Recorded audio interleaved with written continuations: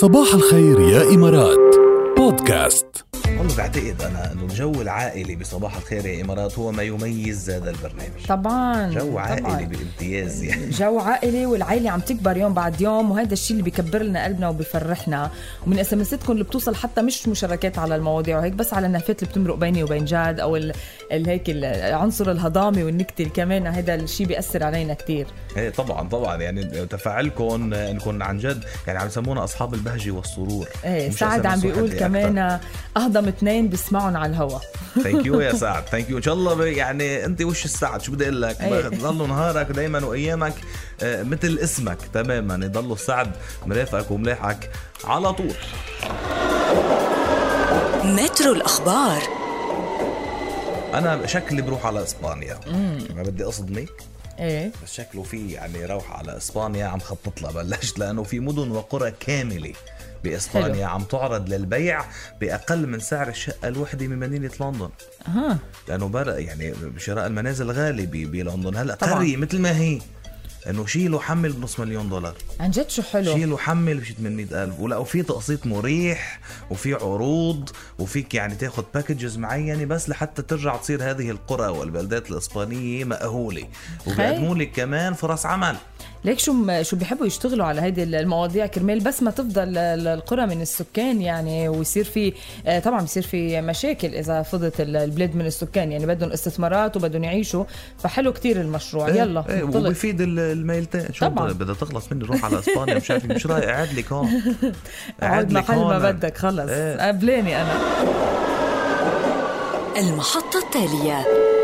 المحطة التالية على فنلندا، لأنه هيدي السنة الرابعة على التوالي كمان عم تحصل على لقب أسعد بلد بالعالم لتحسين صورتها بالعالم. وهذا الشيء طبعا بيساعد بتعزيز قطاعات الأعمال فيها وقدرتها على استقطاب السياح. بنعرف إنه بس نسمع بلد إنه هيدا البلد أسعد بلد بالعالم نشوف قديش بيستقطب سياح.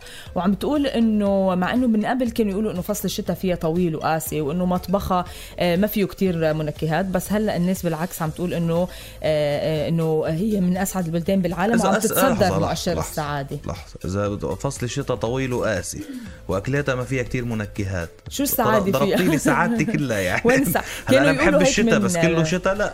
كانوا يقولوا هيك من قبل، بس والأكل أهم شغلة. ايه طبعا طبعا شكلها بتعدل بتشوف الاشياء اللي ناقصه وبتعدلها يعني. وبلس انه جاد الخدمات الموجوده، الخدمات العامه، وانخفاض معدلات الجريمه وانحسار الفروق الاجتماعيه ودرجه الثقه العاليه بالسلطات، هودي كلهم كمان بيزيدوا من مؤشر السعاده. انا كنت بقول لك انا بروح على اسبانيا روحي على فنلندا، بس مش رح تكوني سعيده اكثر من الامارات. نحن اصلا باسعد بلد، فنحن يعني تمام هون وبقين اثنينات تمام. المحطة الأخيرة في الصين. المحطة الأخيرة وسور الصين العظيم. ليش واحد بده يفكر يعمل أعمال تخريبية على معلم تاريخي وأثري وحضاري هالقد عظيم؟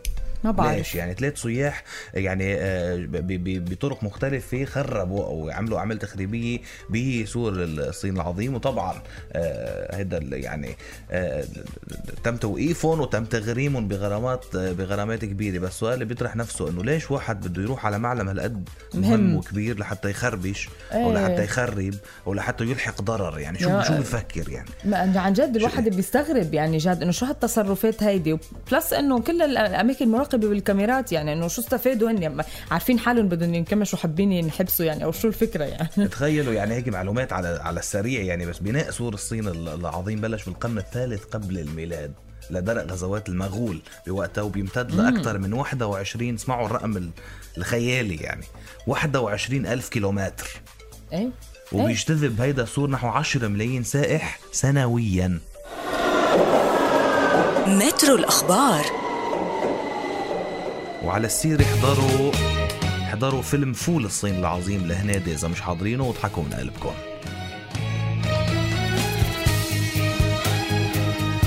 الله عليك يا نداء شرارة، والموسيقى جان ماري رياشي.